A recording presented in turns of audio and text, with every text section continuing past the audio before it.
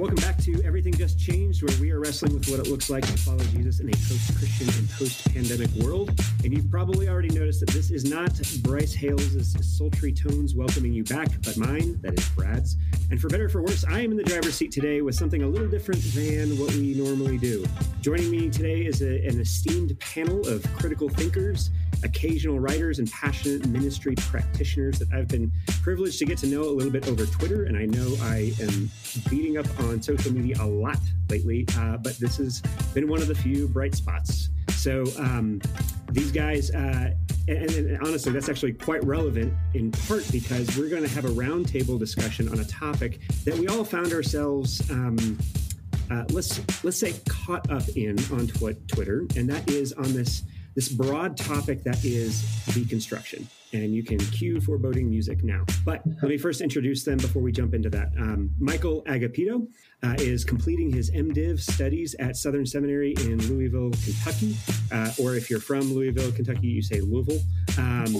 He blogs occasionally at the Confessing Millennial and has written for Christianity Today and the Sola Network, among others. I'd also like to add that if you have any interest in learning about church history, and especially the history of evangelicalism, I have learned more just following him on Twitter these last several months than can be contained in a single book, in part because he has read all of them. So, Michael, welcome. Thanks for joining in the fray this morning.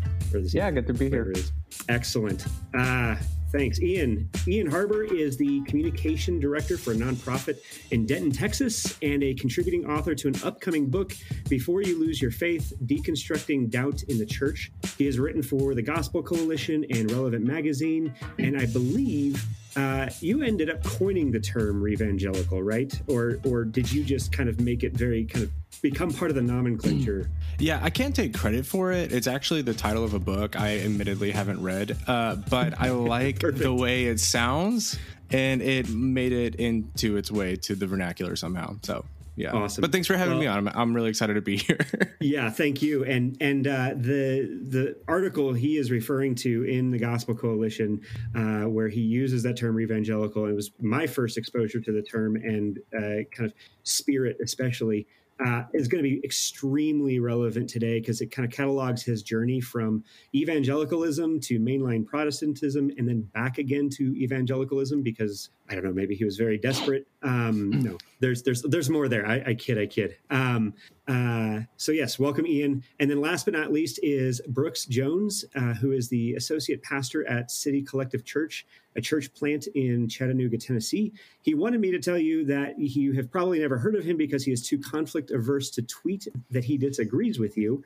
But it's actually more, what's that? That's right. Well, I think we can give you the benefit of the doubt that it's far more likely the case that you're just too busy doing the ministry that many of us are just writing about. It should be said that this gathering of verbal processors was his idea. So if it bombs, you can ratio him on Twitter. Welcome. Yes. Yeah, thank you. I'm honored that I get to be a part of a group who has redeemed the bird site for you. Thank you. Yeah, there you go. Honest confession. I don't even actually. Why do they call it the bird site? Like, why don't they just say Twitter? Is it like they don't want to pop up in a search term? Like, what is that? I guess maybe it's like saying 45 or something on Twitter instead of President Trump. I don't know. I think it's just to be funny. People think they're funny. Cool. It's a joke, Brad. It would not be the first time that It's humor, Brad. Something that you should learn. I'm working on it. My staff at my church have given me good-natured grief all the time that for everyone, most people, fun is fun, but for me, serious is fun. So in line with that, in fact, let's talk about deconstruction. In just a second, I'm actually going to kick it over to Michael to start us off because he was, I think, at least from where I was sitting, kind of the spark that connected some of these dots here.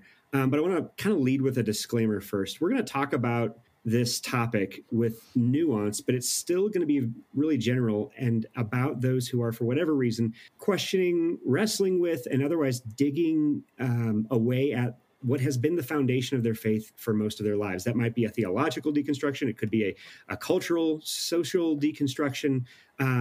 And that's hard and painful. And there's so many reasons why that journey might have been sparked. But I've asked these guys to let me record this conversation for our podcast, not because any of us have a brilliant silver bullet solution, but because they honestly just care enough to listen and wrestle deeply with these stories. So please hear all of this through that lens of compassion and earnest faithfulness. And I know these guys and their heart enough to like, this is not worth having a conversation around because we just like to, theologically postulate or whatever. It's because like this really affects people. And it's profoundly important that the church have a deeper and better understanding of what people's experiences are as they are feeling the need to deconstruct from especially evangelicalism. So, Michael, on that note, start us off. What is deconstruction? Why is this suddenly something that has seemed to consume Twitter?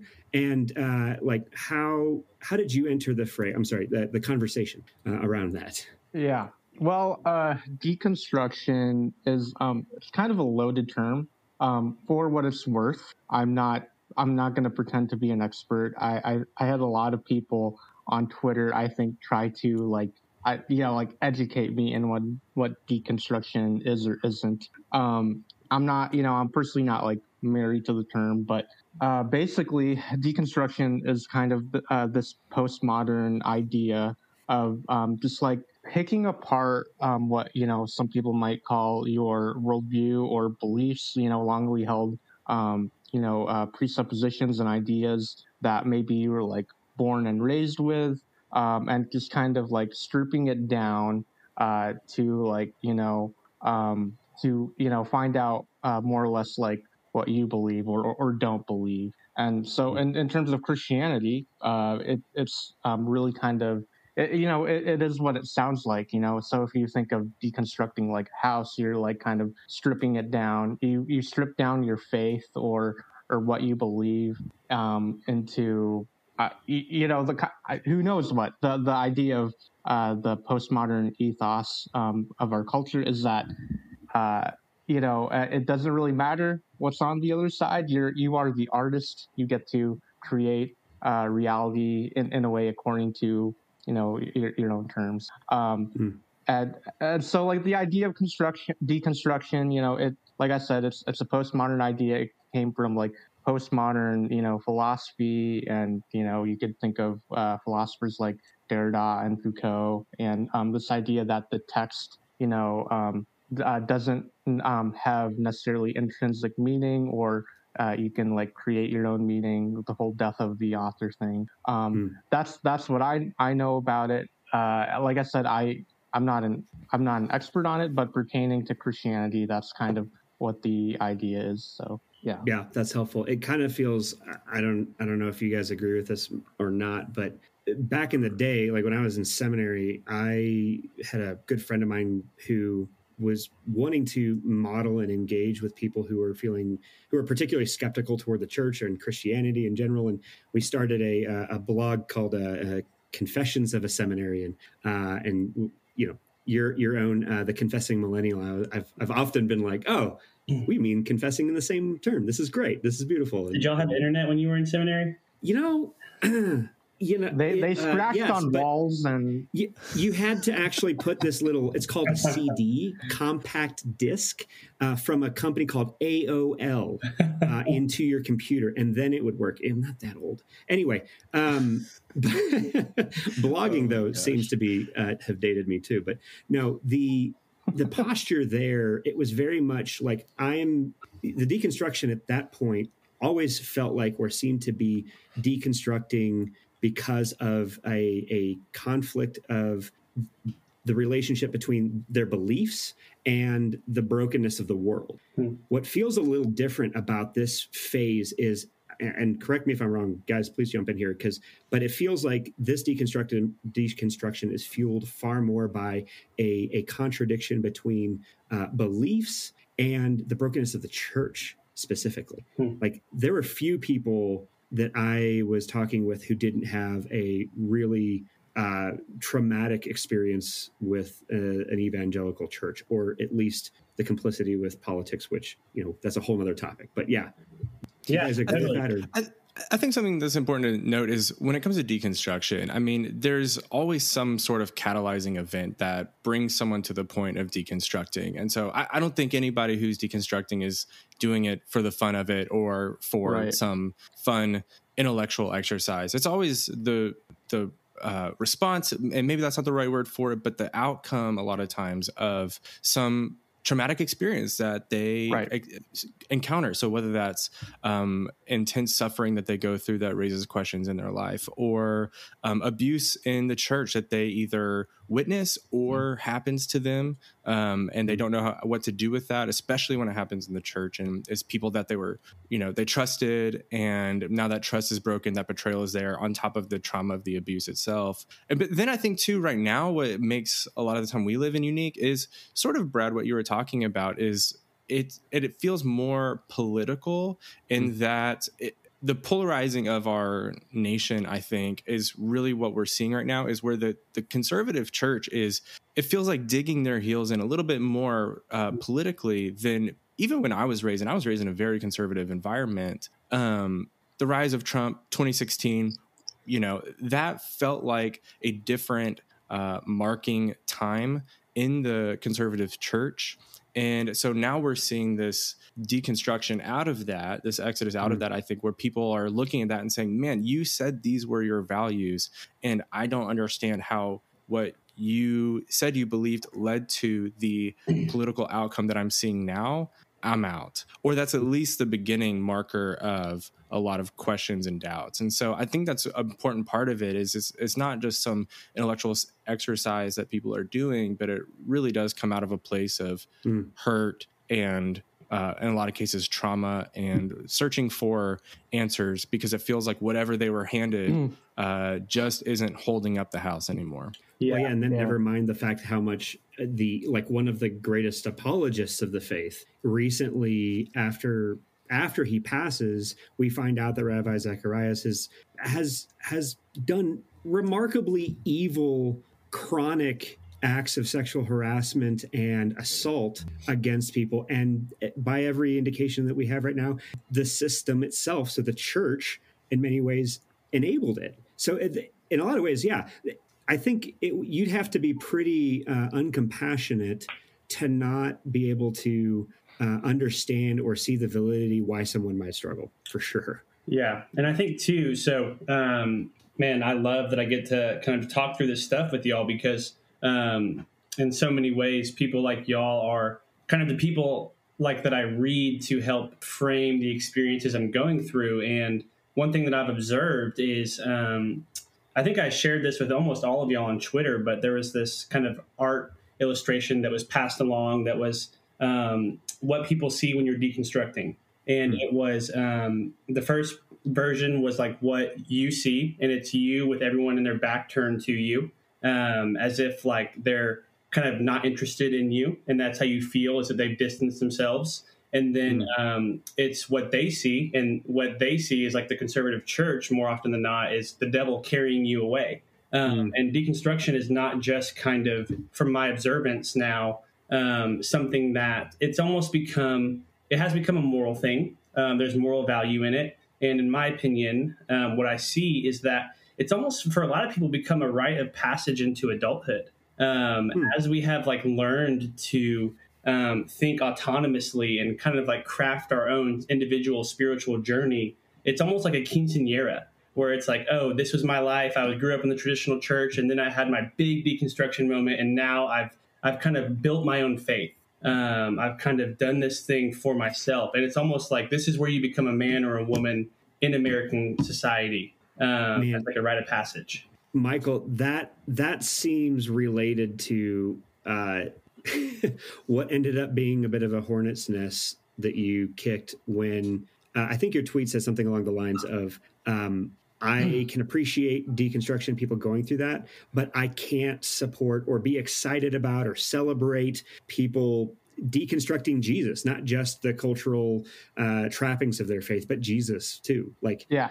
Well, yeah, go ahead. Oh no, I was just going to ask if you thought that was part of what was going on there. Yeah, definitely. I will say to be fair, to be fair, I think my tweet sounded a little bit more flippant than the kind of measured thing that you just shared there, which I definitely didn't mean to to make it sound that way. I think a lot of things are lost in translation on Twitter because it's a place for hot takes. For the record, I made okay. What I said was for the listeners. What I said was Sure. this is in reference to a famous pastor's son who has deconstructed and walked away from faith. I said something to the effect of, "Some of y'all have deconstructed so much that you're rejoicing when someone tosses his faith away."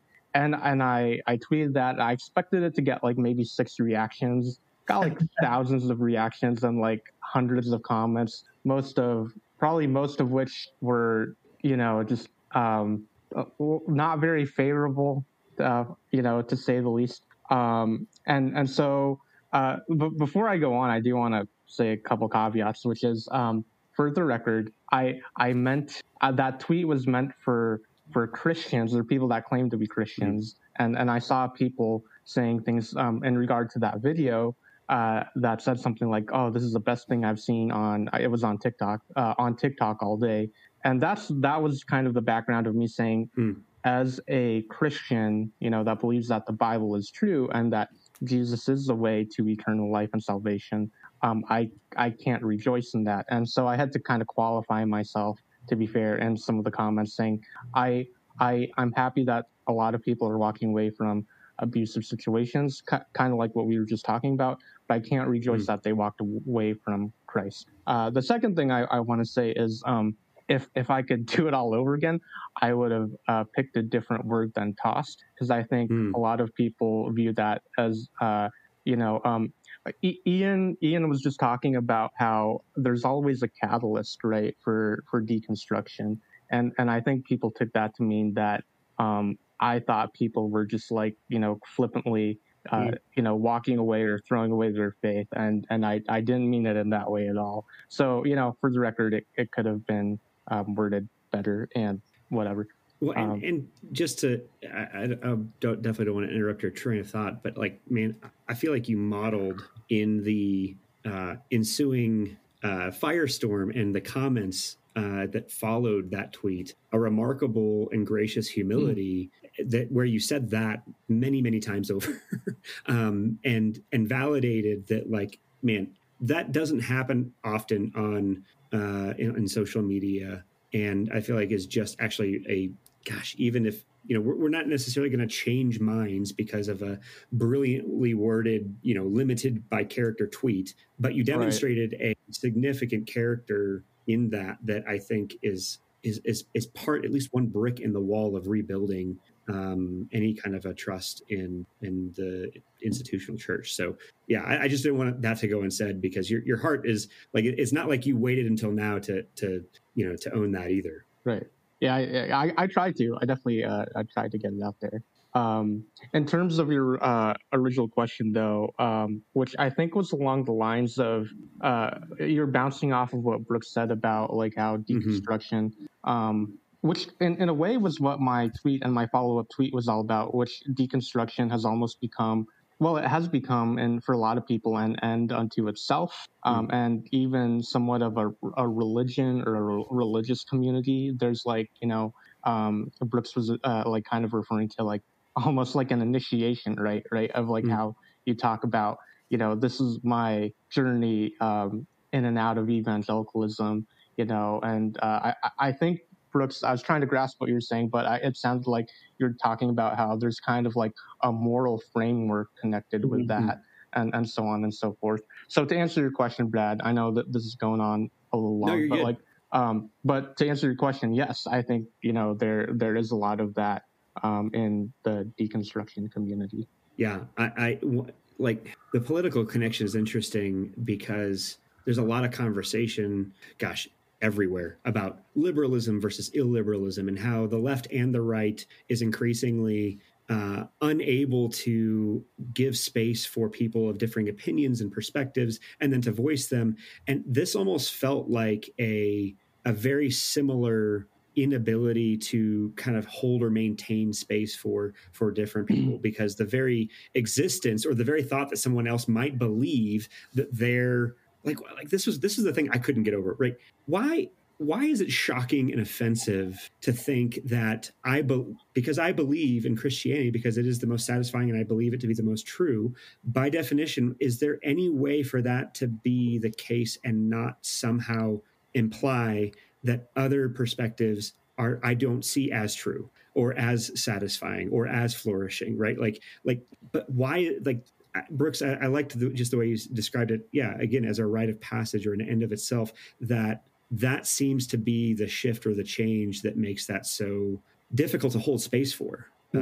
So I don't know, Ian, you talked a lot, in our kind of our Twitter message exchange, you were referencing how your article got kind of like a second wind, so to speak, or maybe a fifth wind by now. I feel like it has a long shelf life, man. Kind of like Peeps. But what was your sense of the connection? What was the connection being made with your article in particular? Yeah, I think, when Michael's tweet blew up and everybody was talking about it, Michael decided to reshare my article and say, for reference, check out this article. And so, it is kind of interesting. I wrote that article right about a year ago, and it kind of blew up overnight. And then COVID hit a few days later and everybody forgot about it. Understandably, I don't expect people to be thinking about me, but it came back all of a sudden. So deconstruction is being muted on everybody's timelines again. Right.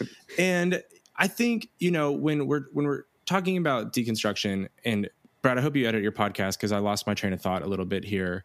Maybe, no promises. Well, I was going to say, I was going to go off something Michael said. So Michael, go for it. Yeah. I don't even remember what I said. I did want to say though, that I felt kind of bad afterward. I felt like I kind of dragged you back into the fight. You got out and I just took you by the ear and dragged you back into this huge. Everyone's mad at me. Hey, fight. You should read this article by Ian. It's great. It's on the Gospel Coalition. Yeah. We're non-triggering organization. Read this. I know. Totally neutral. Oh my gosh. That's nice. No. Turns out Michael is the godfather of shit stirrers on Twitter. I guess we didn't know it. Yeah. No, I remember my train of thought. I'm going to hop back in before I forget it. But basically you were talking about how come when, as a believer, how can we hold space for other people who have differing beliefs, and how come that can't be, at least our motives be given the best intentions, right? Where, man, just because I believe differently than you doesn't even mean I think you're a bad person or anything like that. And I think a lot of that comes back to the communities that people grew up in. I mean, you're not having atheists deconstruct, you know what I mean? These are evangelical Christians who are deconstructing and leaving the church. And so I think that's because of what they grew up in, how they were treated. I understand this. I mean, the moment I started having questions, my deconstruction happened before ex-evangelical was a term. I mean, it was emergent church when I deconstructed. And so, I mean, when I first started asking questions, I was in a conservative church. I went to a conservative Christian high school. So I'm the guy in Bible class who, I mean, every 20 minutes is, 15 minutes is raising my hand saying, okay, but what about this? What about that? And I mean, my teacher was all but saying I'm not a Christian. There was other people who in my class who would turn around to me, and one guy called me the downfall of America, which was the most ridiculous thing I've ever seen. There was people, I'm reading Love Wins by Rob Bell, and the guy who's the campus youth pastor brings me into his office, and it's sort of a bait and switch scenario to where, all right, I told you I wanted to hang out with you, but actually let's talk about hell. And I mean, these are situations where, I mean, I feel like I actually got off pretty easy when you think about it. I'm a straight white man. I have all the privilege in the world, and I still felt maligned just for having questions. Imagine if I was in any sort of identity minority where that in and of itself outcasts you from the crowd. So I think I understand a little bit on the other side of that, to where when people feel maligned and then they finally get a piece of freedom, and then those people, even when they're being nice, try to turn around and say, hey, I still disagree with you on that. That can feel harmful. And so I think I feel a lot of empathy for those people who feel that way. I don't know if I can blame them. And I think that's what makes it difficult is when I feel like I'm trying to reach back into that perspective and say, I understand where you're coming from, but have you considered this? And the reaction is really strong against that. It's frustrating to me. And of course it's hurtful. And I know what my motives are, but I don't feel like I can blame those people for reacting to me the way they are, because in probably a less than what they've experienced way, I've been in those shoes and I know what it feels like to be maligned.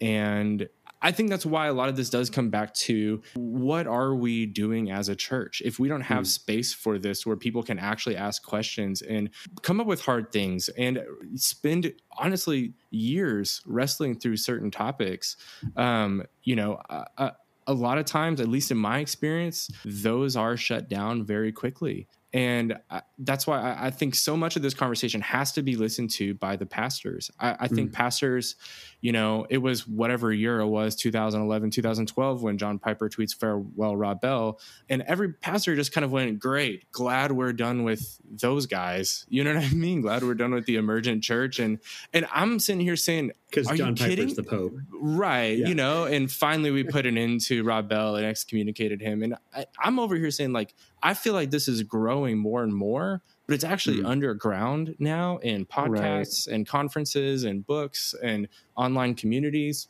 And I don't blame them for that. But if there's people deconstructing left and right out of the church, and it's hard for me to blame them. I really think pastors should be paying attention to these people and saying, man, these questions you're wrestling with are really true. There has been insane abuse in the church. There has been these different issues. You did go through this really difficult thing. And frankly, nobody was there for you. And I'm so sorry. And I'm hoping the church, the evangelical church, does some reflecting and less defending. And I know when I wrote my TGC article, that was my heart, was I'm not really trying to defend anything per se, but this is my story. And I hope somebody who's deconstructing finds it compelling and thinks maybe I don't have to leave Jesus in order to own my faith for myself. Yeah, that makes a lot of sense, man. And you helped connect a couple dots for me, because you said that nobody's deconstructing as an atheist,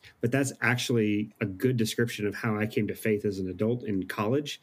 And except it wasn't like an institution's hypocrisy, it was my own.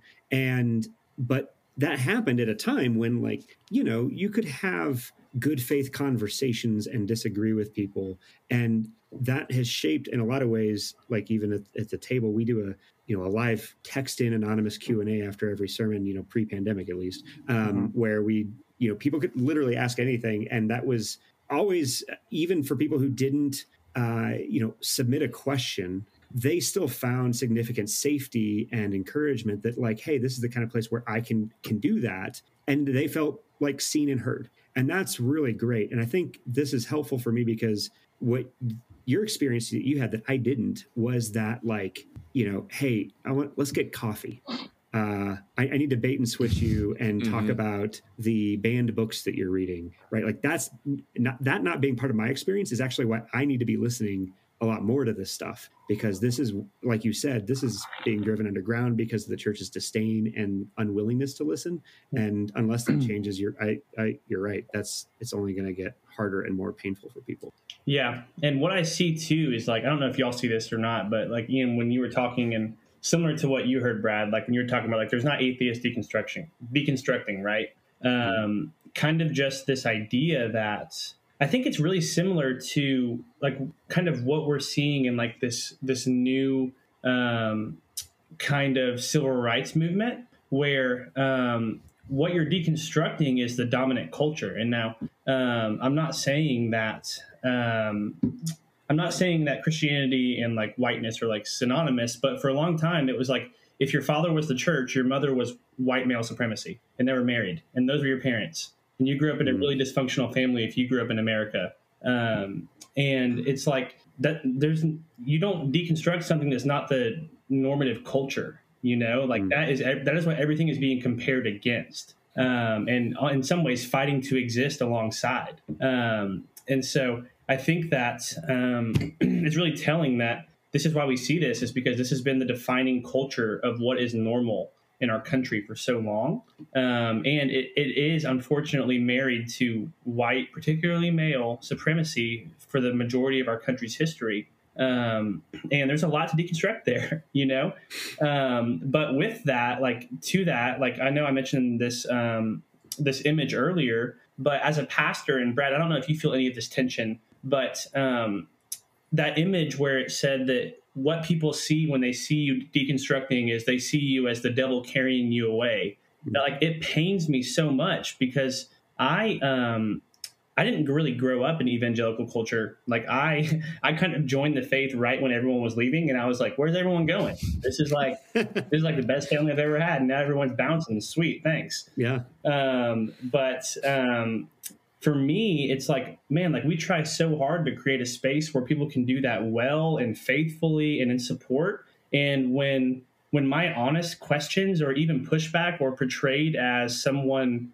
attributing your work to the devil, it's really difficult to figure out how to like nuance that and walk faithfully without kind of taking like a syncretism approach to it, if that makes sense. Well, and I think too, what you're talking about, how if the church, or if I forgot exactly what you said, but if the church is your father, then white male supremacy is your mother, or something along those lines. I mean, yes, that is the water we grew up in. And I forget what the quote goes exactly like, but it's used on the left a lot. I think there's something to it, is that when you're accustomed to privilege, equality looks like oppression, or it might feel like oppression. And America's changing. America's a changing country over the past 20 years, since we've all been growing up. And the church hasn't really made any moves to change with it. And so when the culture starts changing around you and demographics start changing around you, and the church digs its heels into, no, actually, this is the way things are.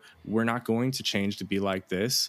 Everyone else goes, well, the whole world is changing, and I feel like you are not seeing it and you're blind to it. And in fact, you like it that way because you have benefited from this for so long. And now that it may not work out that way for you, you don't want to do anything. And so, I mean, it's raising up people that don't look like us at the end of the day is a huge part of it.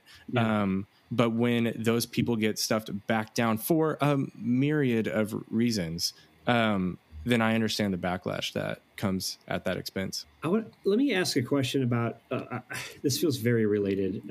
Michael, I've poked you over Twitter a few times about, like, is it worth even keeping the label of evangelical? Because, right, if you use, whether you're talking about the quadrilateral or like whatever definition of it is, like evangelicalism is a movement and a culture that doesn't have, like, there's no steering wheel for this, right? It's just whoever is influencing the most, because it's kind of, it's not anti-institutional, it's like a-institutional. And you've had some really, like, I've really appreciated your perspective and points about how much evangelicalism is not just American, it is also global, and that there are other perspectives that we can just prioritize within evangelicalism. But I'm just kind of, what does that look like? Like, how does that path forward actually shift the conversation, number one, and then more importantly, but still downstream, people's experiences, such that the deconstruction is, it's more clearly what people do need to deconstruct is the evangelical subculture and not evangelicalism. Does that make sense? Yeah, I think so. So to answer your first question, I've actually talked about this on Twitter before, had a small thread, but essentially I thought of like three things essentially of if evangelicalism is, as a movement, is, going to save itself from itself and, like, from white supremacy and all that. One of those things is have an incisive, public theology. I think either a lot of us evangelicals were raised with the implicit belief that Christianity equals republicanism. Either that, or the pastors were too shy to talk about anything politically related. Now, I agree that church shouldn't be partisan, but I think Christianity has political implications, whether it's racism or, loving immigrants or whatever, or whether the lives of the unborn or, sexuality. So that's one thing. Number two, I would say, shout out to Caitlin Scheiss there. Sorry to interrupt you. I just wanted to give a free shout out to Caitlin Scheiss and her book, Liturgy of Politics. If you haven't read it, fantastic. I recommended it on Twitter the other day, actually. Okay, number two, so the second suggestion that I had, actually, these are in no particular order, but the second suggestion I had was to be rooted in the creeds and confessions, because so much of evangelicalism is rootlessness, is unrooted, I guess, that they haven't thought of like the 2,000 years of church history that, have thought about these type of things. A lot of it tends to be like dispensational premillennial, which I'm not here to like bash that, but it like definitely feeds into, the kind of you can bash it. Okay, well, just bash it. It's good. This is a safe place. It's through. I think a lot of the words aren't coming to me, like fanaticism. I think of like the religious right, in a lot of ways. So that's number two. To be rooted in the creeds and confessions and church history. Number three, though, I think is actually the most important, to me at least, which is take a step back and platform Black, brown, and minority voices, people of color, both domestic, so like Black and brown voices, the African American church, Latinos, etc. And then also globally, the church is growing the evangelical church, by the way, is growing the most in the global South, like Africa, the Middle East, Southeast Asia, Latin America even, right? Because you're right, the history of American evangelicalism has been the history of white evangelicalism. And I think the kind of progenitors of modern evangelicalism in the 20th century, Billy Graham, Harold Ockenga, Carl Henry, they had a lot of really good intentions, but I think they were blinded by the fact, some more than others, they were blinded by the fact that they were just like seeped in white culture in, a very just kind of unfortunate time period. And they needed to hear the prophetic voice of the white church. Now, I think within the evangelical movement, people like Carl Henry were, I think, a little bit more like attuned to some of the things that were going on. So anyway, I like in terms of racism and stuff like that. Sure. But to answer your question, so those are like the three suggestions that I would have moving forward. And that's great. To answer the question, is evangelicalism worth keeping? At this point, I would say yes, especially taking into consideration the global church. In fact, Tish Harrison Warren just had a really great Christianity Today article on that. And taking that into consideration, and the fact that movements aren't static, if we view evangelicalism as a movement that still has room for growth and learning, then as N.T. Wright put it, last year, I think, or maybe like a year or so ago, it's just too good a word for like the crazy uncles to, own and for us to let it go. So, gotcha. It was kind of, that makes sense. tangent. But it really especially seems that like in this particular moment, that rootlessness, which, I mean, as Bryce and I explore on this podcast, the culture of individualism that we often throw stones at as outside the church is actually a huge part of within evangelicalism, where that rootlessness is stemmed from and is coming from. And so there's a sense that until and unless key institutions are renewed from within using the very suggestions that you're talking about, it's just, we're still going to be just having to crank up our volume to outshout other people. And that's not the way of Jesus. So let's pivot a little bit. Brooks, you part of the prompt for our conversation here was a really an outstanding sermon from John Mark Comer in Portland about deconstruction and ideologies that were part of a sermon series.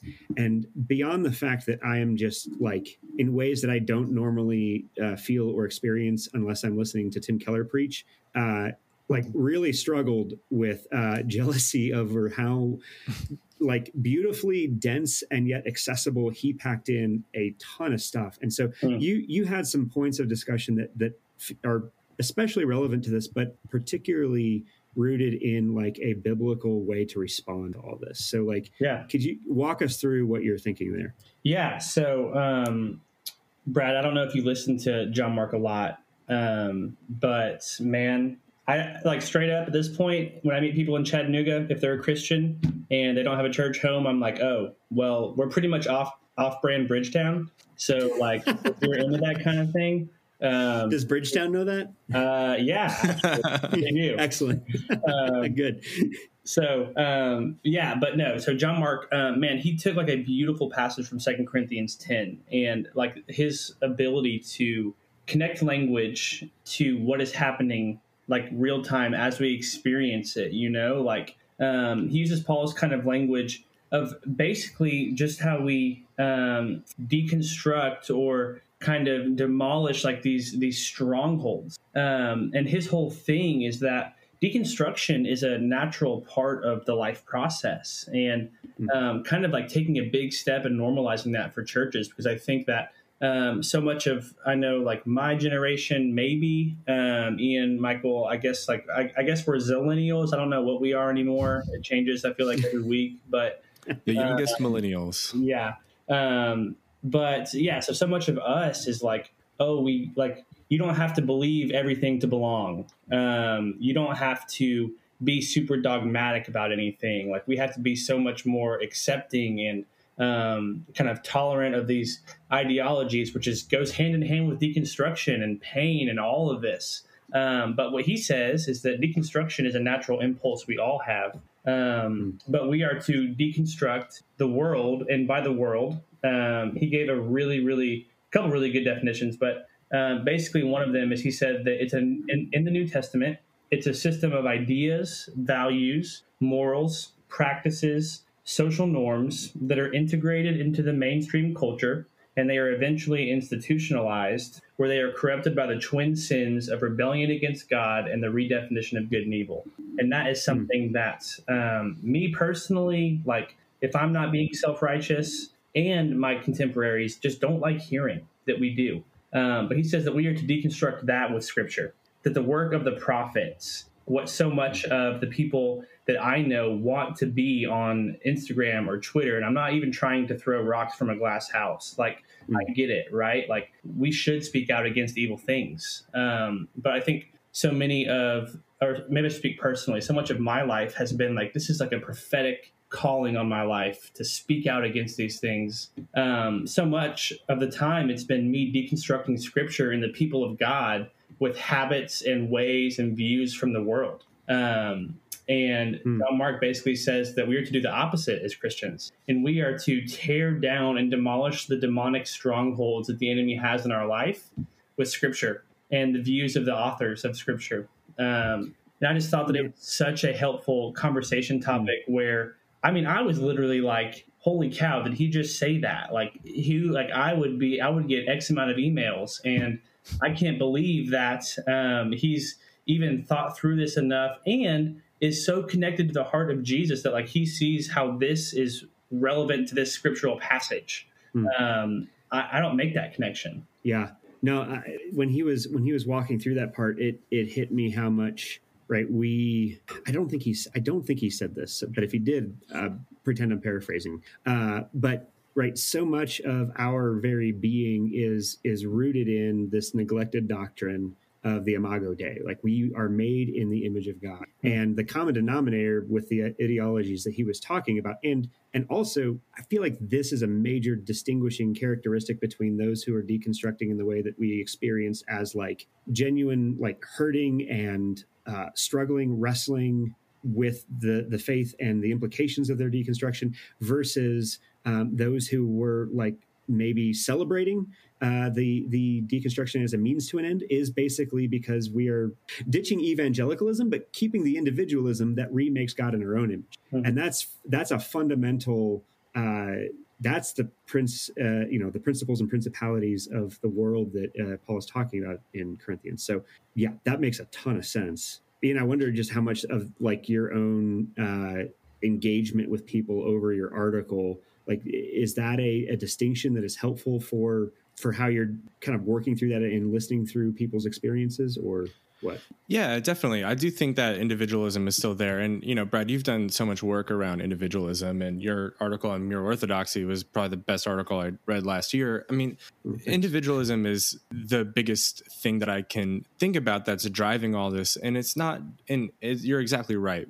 Everyone's taught taught individualism in evangelical churches. And that's one of the most difficult things. It's when, and it's not all wrong. And I think that's what makes it even harder is that, if salvation is individual and it's about my individual relationship with God and me getting to heaven one day and me avoiding hell and me being a good person, it's very individualized, And again, well, I mean, the one word you used in every single one of those examples was me. Right. And I mean, that pretty much sums up any belief statement that I grew up with. I don't know about you guys, and the thing is, it's not all wrong, but you have to incorporate the people of God in that and how we are doing that as a community. And so when people start to break that down, you take that out. You take out those beliefs, but you keep that individualism where maybe you don't believe in hell anymore. Maybe you don't believe in you need salvation anymore, but it's still about you at the end of the day.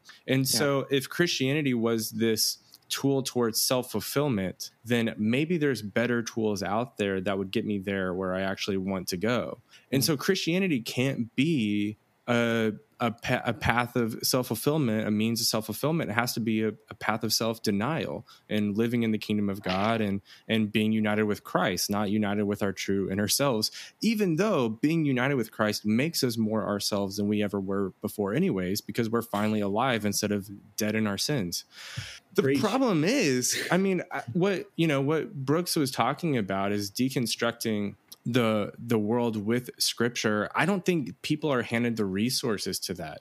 Jesus talked about, he told the parable of how the person who goes into the storeroom and brings out treasures new and old. I don't know how many people are being handed those treasures in our pews. I think what is being handed down is recycled cultural, individualistic Christianity that makes me feel good today. It's moralistic therapeutic deism. I mean, I'm not the first person to say this, And so what's frustrating to me is something that Michael alluded to earlier is you have 2,000 years of what I would argue is the most global, diverse, richest tradition that humanity has ever known. And we're settling for something that gives me comfort on Sundays when there's so much more treasure to be given, but those resources aren't being taught. Now, is a 30-minute, hour-long sermon on Sunday the perfect place to do that? I think it's a good start, but that's not all, it's going to be. I think our churches have to take discipleship more seriously. This is something that JT English is talking about, and I owe so much of my reconstruction to him. He wrote a book called Deeper Discipleship. I was part of the program that helped get that he talks about in that book, where, I mean, he took hundreds of people in his church at the Village Church here in Texas that I live, a few minutes down the road from, how to do doctrine. And it was historical theology. It wasn't just, believe this, don't believe that, and you'll be saved and you'll go to heaven. It was, here is the riches of our tradition. Come and feast, and it's a completely different way of doing discipleship. And I do think the root of all this is individualism. And we have to see that we aren't the only people a part of this story. And we're not the first person to think about all of these, on the one hand, if you're conservative, doctrines, or if you're more progressive, doubts. These have been in the conversation for a long, long time before us. That is fantastic. Do you have an example of like, gosh, I love that you use that parable of the storehouses and bringing out those riches. What is an example of an individualistic experience of evangelicalism that you ended up deconstructing and had replaced in ways that were more satisfying and more resonant with your experience of reality and the gospel? Like, can you give an example? Like, concretely, what does that look like? Yeah, I think salvation is the easiest example. You know, if salvation is about, you know, Jesus died on the cross to save me from my sins. Don't hear me wrong. That's a true statement. It is at least that, you know. That's good, because I would have had to do some editing for this episode. Like, who did you would call the Gospel Coalition to be over. But no, that's true. That's true. Yeah. It can't be less than that. But what is God saving me for? Going back to Genesis 12, the Abrahamic covenant, when God calls Abraham out, he says, I'm going to make you, okay, so that's something that's individual, right? You, a great nation, so that you can go bless the nations. Out of you will come a people to bless all the peoples of the world. We're part of something way bigger than ourselves. And our salvation is not just me getting saved so I can go to heaven one day. It's being transferred out of the domain of darkness into the kingdom of his beloved son, where everybody else is here with me too. And we've been sent out on a mission to redeem the world, not just to make everybody think like us or vote like us or look like us or talk like us, but to actually re-Edenize the world so that it looks more like the kingdom of God, which, by the way, is founded on righteousness and justice.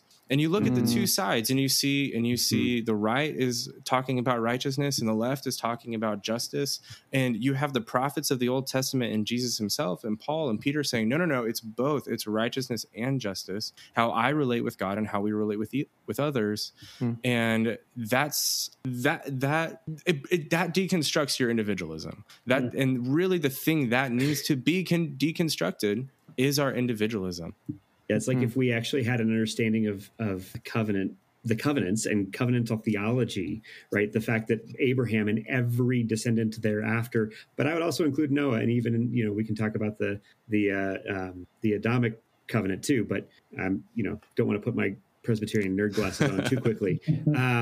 But like if we understood God's blessing, which salvation, if nothing else is included therein, is intended to be given such that we are commanded and obligated to then bless the nations in the Old Testament is the language, and then our neighbor in the New Testament, right?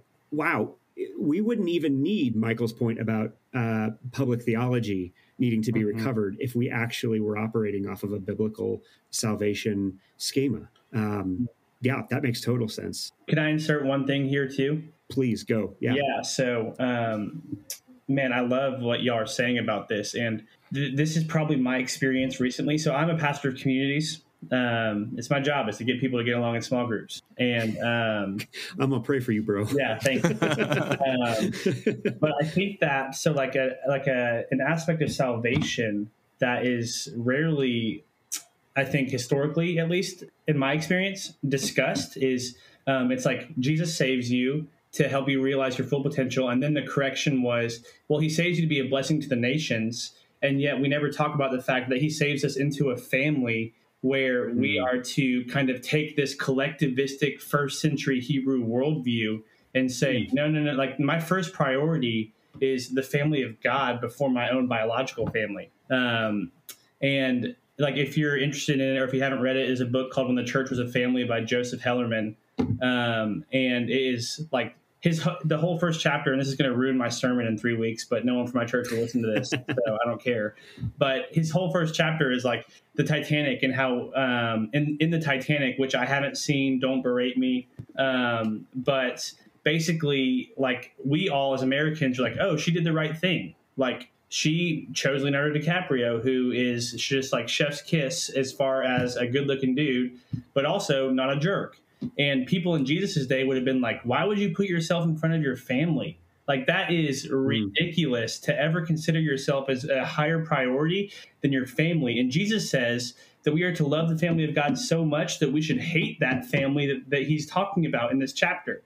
And it's like, man, like, what if we valued loving each other as much as we kind of give platform to loving and being a light to the lost?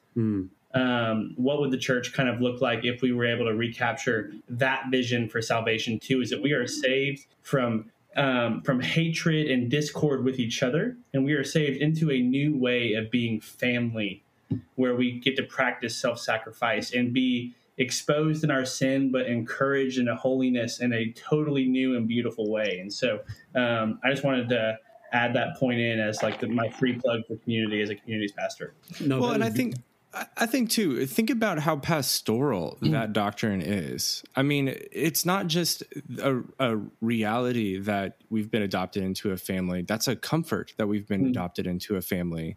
And, you know, this is a huge part of my testimony. I mean, I was just reading the other day in the Psalms when it says, even when my father and my mother forsake me, the Lord will receive me. Mm-hmm.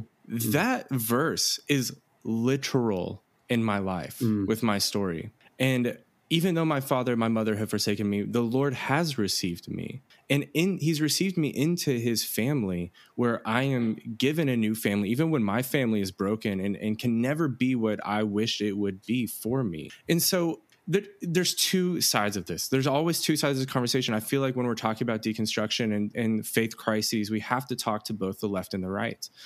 Yeah. People are deconstructing because the church has not been their family. Right. Or they trusted them as their family and they were betrayed, whether that's abuse or hypocrisy or whatever, turning a blind eye. The church hasn't been their family, and that sets off a deconstruction. But at the same token, I want to turn to the people who have deconstructed and say, where will you go to find a family other than the family of God? You have been adopted into a family that will transcend every other family. Even though my father and mother forsake me, the Lord will receive me. Who else will receive you like that?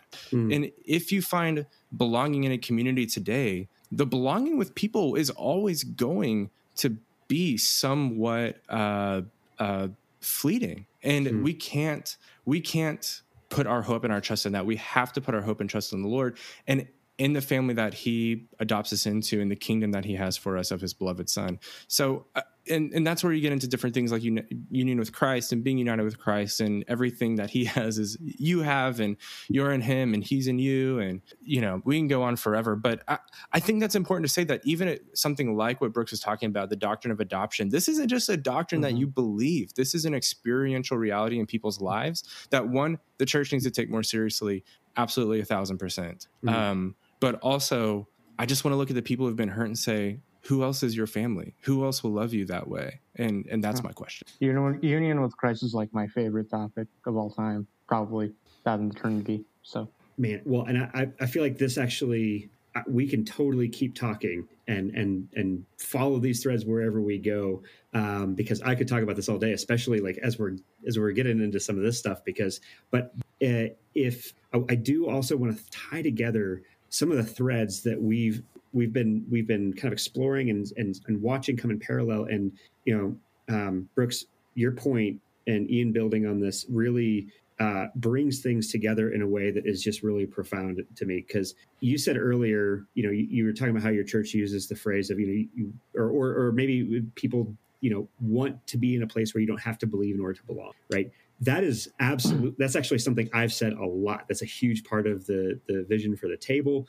And I love saying it, particularly on Baptism Sunday. Yeah. You know, and I'm Presbyterian. I'm probably the only Paedo Baptist here. And no, not like the Eastern Orthodox guys on YouTube that went viral, right? I've flirted with it. I'm thinking about it. I don't know. Oh, I don't know. I'm deconstructing baptism right now. Well, that's beautiful. And we can definitely talk then. But like, you do that. The whole point of Paedo baptism is, and the idea of covenant as the foundation for that sacrament, is that God uses our belonging in order for us to believe, right? And in that belonging and believing, we are becoming. And that is the Christ likeness, as Paul describes in the New Testament. That is the sanctification and holiness that happens in the Old Testament. All of this comes together.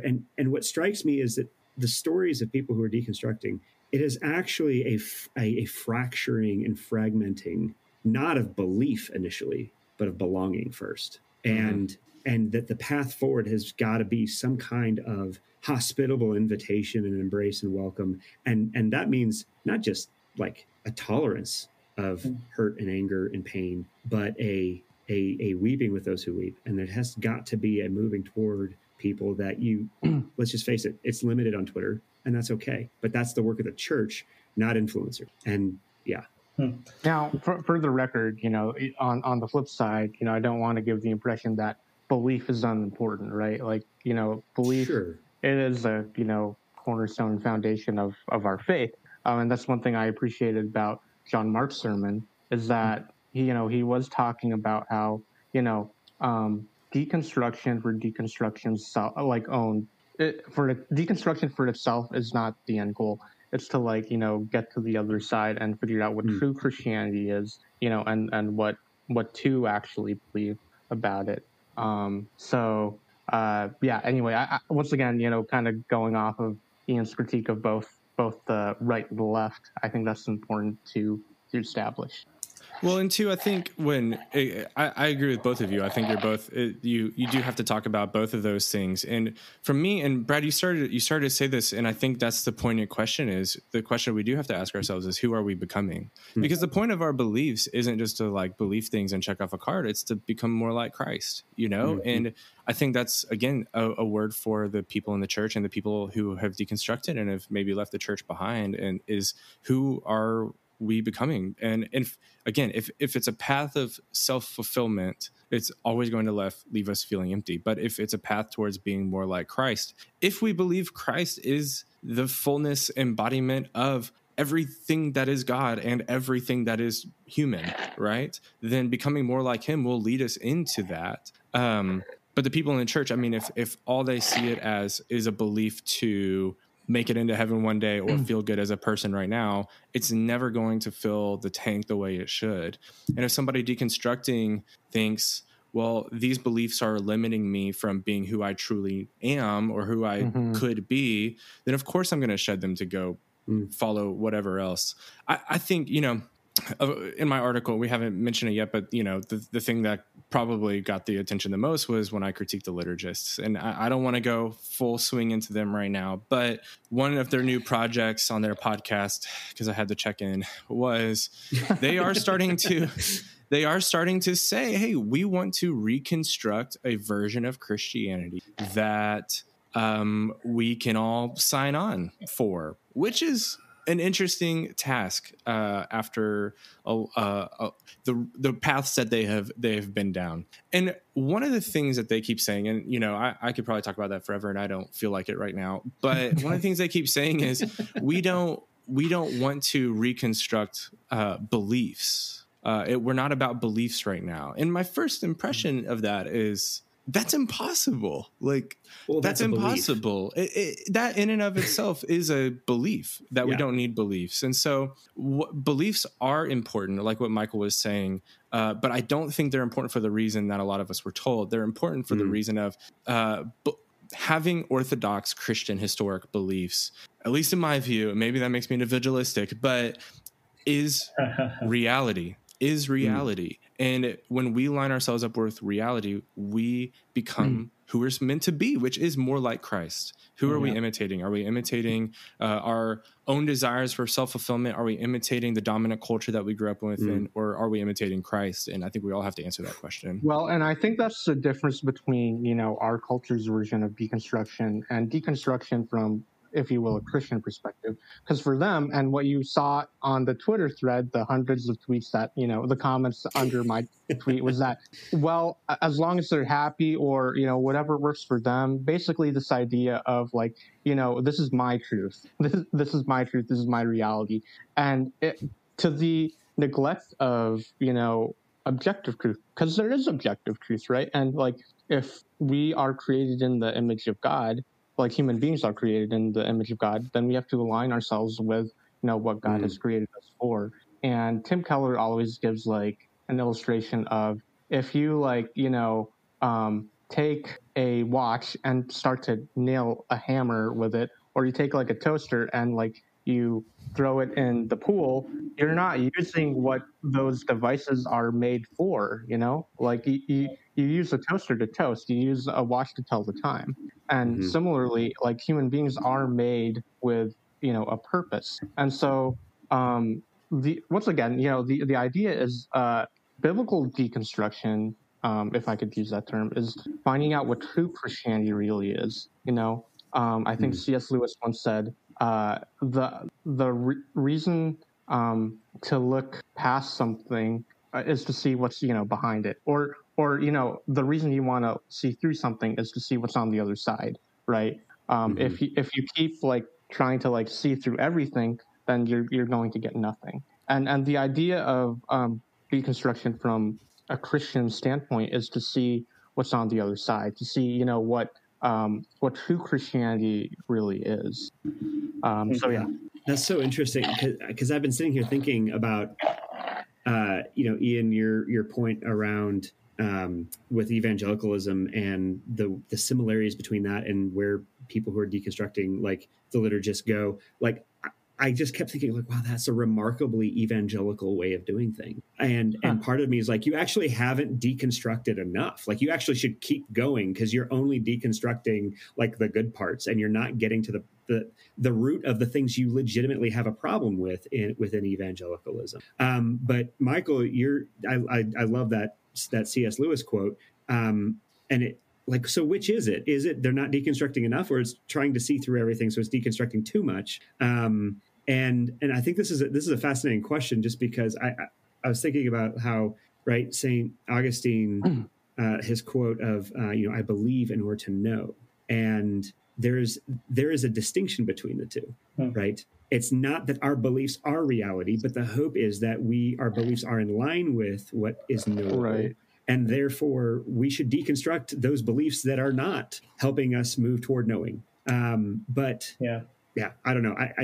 That was more of observation than question, and I should have figured out a way to frame that as a question. But yeah, I agree with what Michael is saying. I think if I'm looking at this from a perspective of someone who's deconstructed, my response would be, I don't want to look past the thing that is to see the thing behind it. Why can't I just appreciate this right now? Mm-hmm. And I have sympathy for that because for whatever, actually it probably comes back to a lot of the premillennial dispensationalism, to be quite honest, but evangelicals have a more disembodied view of the world than not, where there always is something on the other side of this. So I can appreciate this thing right now rather than experiencing the joy of everything that God has created and his good gifts and what he's given you in this life. And if you have blessing, enjoy the blessing that God has given you. I get that. The thing I would want to say to that, though, is the person who just says, what about just this? Why do I have to look past it? Why not just this?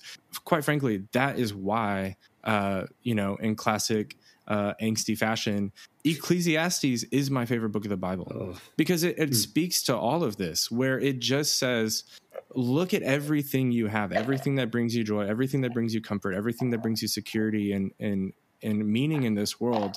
None of it matters. All of it's meaningless. It's not that it matters. It's not that it doesn't matter in the moment, but it is a vapor, here for a moment, gone the next, tossed to and fro with the wind. And so I need hope for something more than this moment right now. I can enjoy this moment and also need hope for what's beyond this moment, for something deeper than this moment right now, what we have. And so what is the end of all things? It's to fear God and keep his commands. This is for all of humanity, and because that is where true hope and meaning is found. And so there's that balance of pulling those two things back together of, yes, of course, enjoy this moment. Of course, enjoy the sunset for the sake of being the sunset, but don't put your hope in the sunset, because one day the sun's going to be gone, whether that's the second coming of Christ or the Andromeda galaxy hurling into the Milky Way. Whatever it's going to happen, it's not going to be here forever. So put your hope for something above the sun, not in the sun itself. Wait, is that an actual risk? I feel like we have enough things to be afraid of right now, Ian. Yeah, I think that was a Christopher Hitchens thing, and it's scheduled for 2 billion years from now. So good. Put it on your calendar. Does anybody know about the super volcano in Yellowstone or something? Isn't that dude? Oh yeah.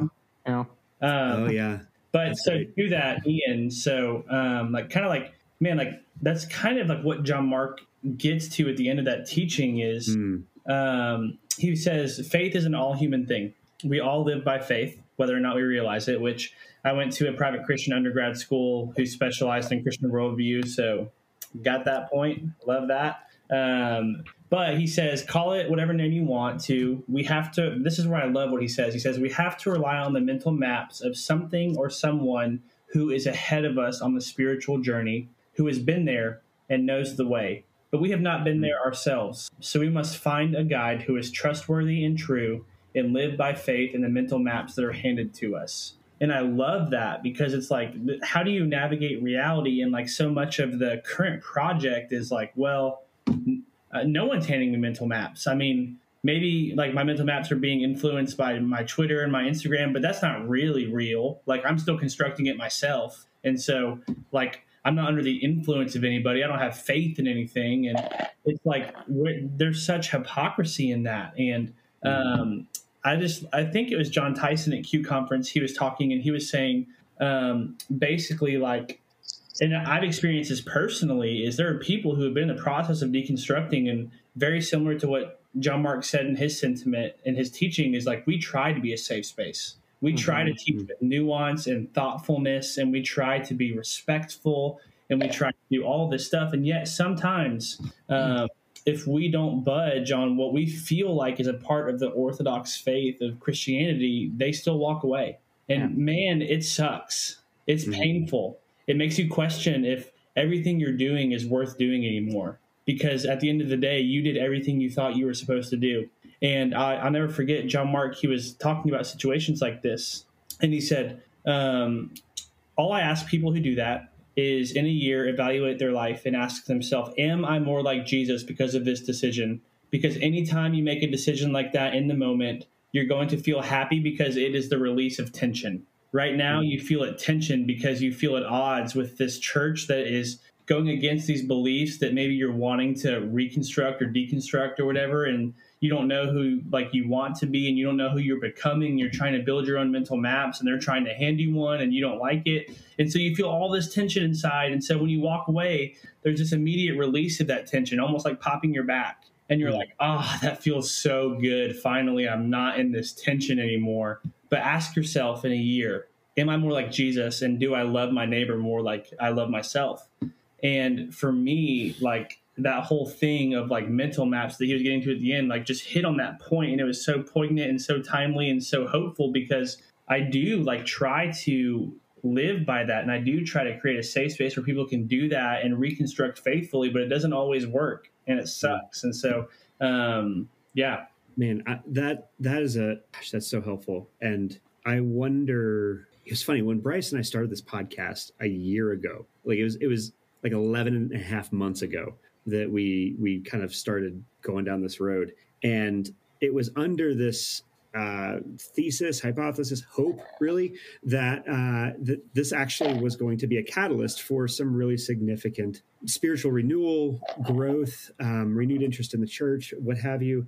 And it kind of feels a little bit like the opposite. And I wonder if that release of tension that you're talking about is like is part of what is driving some of the deconstruction conversation, because we just need a freaking break from things, and people are feeling stressed. But most of the people who are, I don't want to make too many assumptions with this, but just from what my own observations which are extremely anecdotal, it really feels like that is the combination of like, I need a break and a release, but also I have enough privilege to be bowling with bumpers and not actually throw a gutter ball. So even then, I'm not used to, like, for example, the persecuted church or the Black church that has actually had to deal with this tension in the long term, and I'm not used to it. And so I'm going to find any way I can to relieve the tension, and that's actually becomes primary. I don't know. What do you guys think about that? Because I'm literally, this is me maybe connecting dots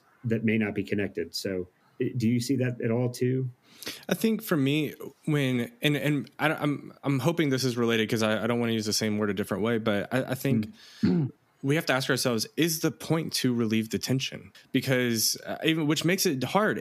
But again, man, I keep coming back to this. Both sides try to relieve that tension in some way, whether that is doubling down on our beliefs that we hold. We're Calvinist, we're not Calvinist, whatever. You know what I mean? Or deconstructing yourself out.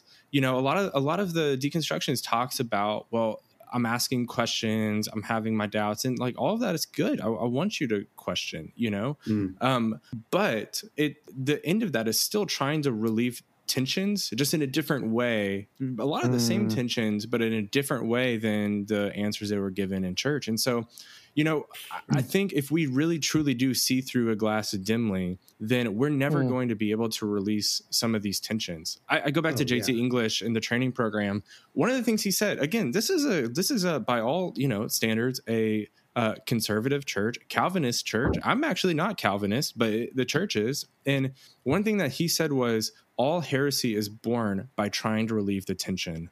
And that's coming from a conservative church. I was never given that paradigm in my life. And so I think if we had a little bit more, is it free will or God's sovereignty? Is it complementarianism or egalitarianism? Is it this or is it that? A little bit of, okay, maybe I see it this way a little bit more. Maybe you see it that way a little bit more. But let's at least live in this tension a little bit because we are seeing through a glass dimly. And let's not pretend to have certainty on everything.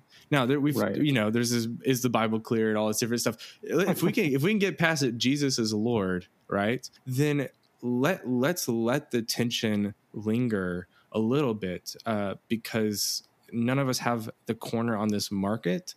And for us to be the family of God that Brooks was talking about earlier, that's going to require humility and putting others above ourselves, which sometimes means, hey, here's where I'm at. Here's my conviction. Here's why.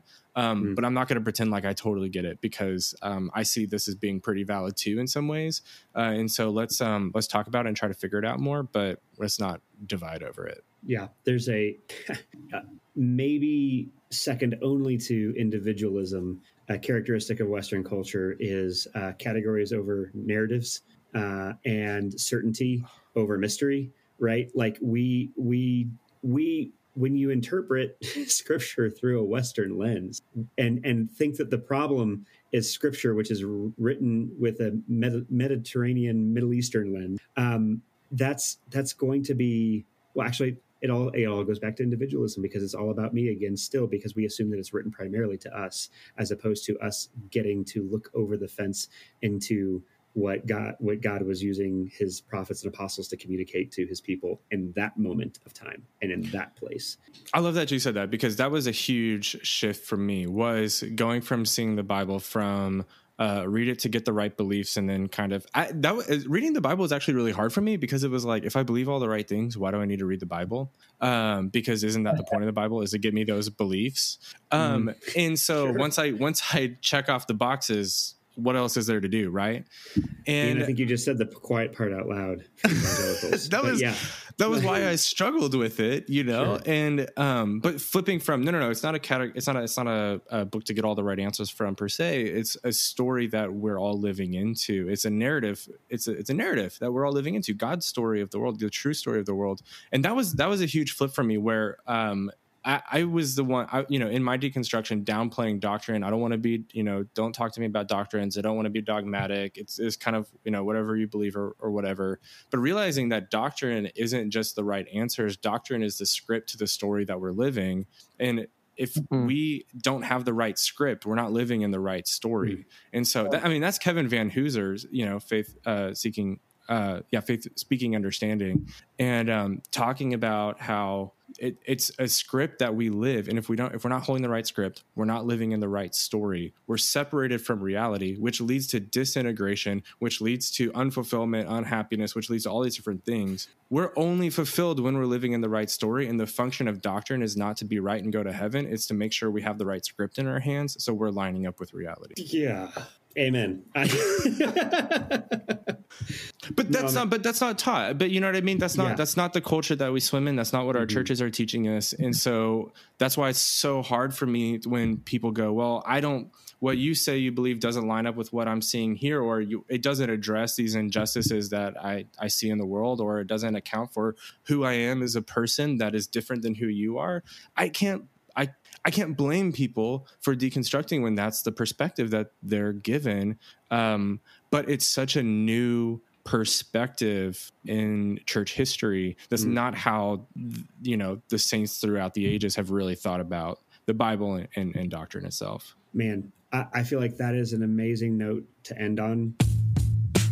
For sheer virtue of time, we might need to do like a part 2, or maybe this would be a part 3 and 4 versus part 1 and 2, looking at the clock. But what I love about that, Ian, what you're saying there is, and we definitely did not set out to do this, because we started this having a conversation about deconstruction, and I feel like where we've ended is actually the conversation that those who are deconstructing would have loved to have been a part of and heard, at least at the front end, if not before their deconstruction, in ways that might have either eased the difficulty, redirected, refocused it, and or prevented it in the first place. Because this is the kind of stuff that if the church is able to have a more intentional conversation around, I think the church is the steward of the gospel.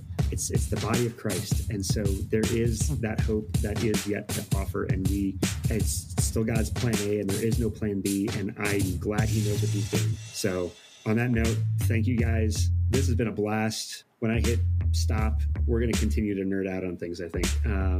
But I'm an hour behind you too, so maybe not. But anyway, thank you again, and let's do this again sometime. Thanks for having us on, Brad. Absolutely.